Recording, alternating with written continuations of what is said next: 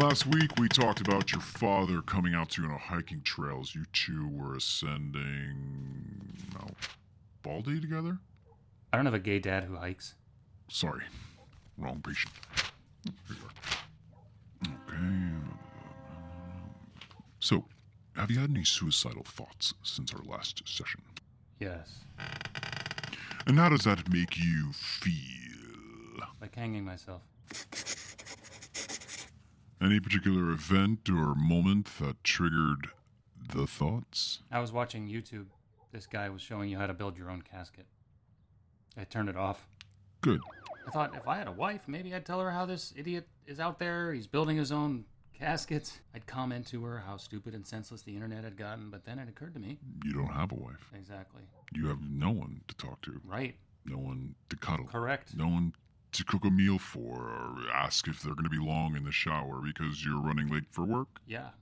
So I started picturing my own casket, my own funeral, and I can see myself laying there in the coffin. I could really see myself, Doctor.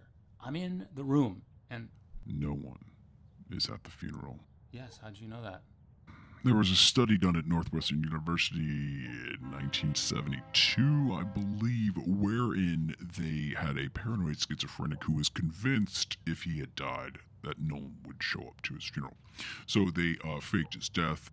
They notified his family and all his buddies. They even ran an obit. They held a service, etc.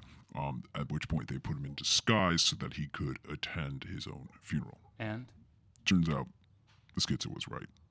No one showed up. Well, that makes me feel better. The point is to show you that you are not alone. I feel alone. Sorry, allergies. You were saying? I guess it's just I've changed jobs, I've moved, I've dated all kinds of chicks, mostly the wrong ones. But I've been in love, you know? But nothing makes me fucking happy. Is it possible I'm just not meant to be?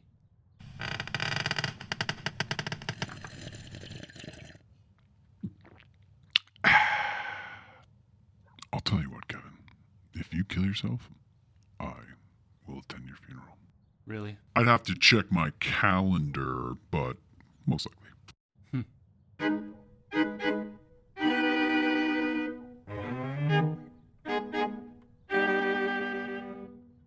Sorry, Kevin, I'm afraid our time is up, but I just want to circle back quickly where you said you were dating quote-unquote horny 30-year-olds.